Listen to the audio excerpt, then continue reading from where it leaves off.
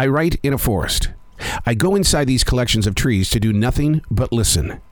What started at the Billy Graham Library in 2015 in Charlotte, North Carolina, has evolved into a lifelong commitment and journey. Something is always moving through each and every one of us. It's our calling.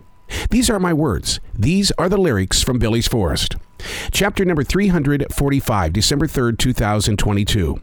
When nature plays together. For several minutes, I have stood here watching 2 deer and a few squirrels sitting tightly together. It was as if Disney was playing out right there in front of me. The oldest doe was near the brick wall, nudging the leaves away from the covered green. The squirrels calmly walk over to the newly exposed area.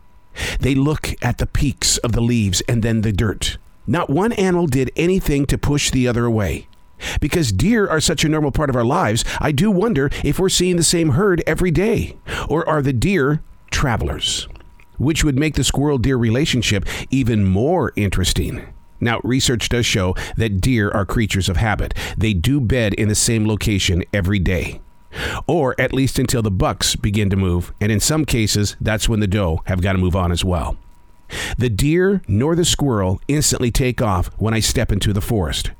There's always a greeting from them. You know, it's almost like a Disney movie. We're on our way to make natural music. What is around you that you see every day, but you don't recognize it? Seems like a blind spot in the wall, doesn't it?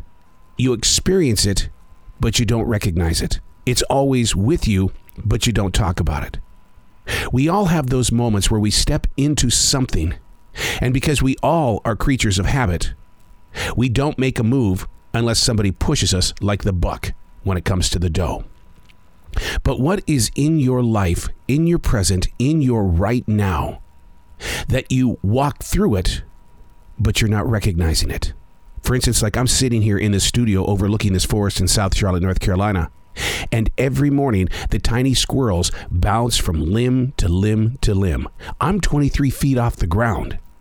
There's nothing but 23 feet of air between me and the forest floor below. I can see what's flying through these trees, or the birds that sit on them, and they act like they're performing for the poet in the forest. Learning to recognize what is in your right now is a valuable part of finding inner peace. Instead of relying on creatures of habit, rely on your open eyes and heart. I'm Errol. These aren't my words. These are the lyrics from Billy's Forest.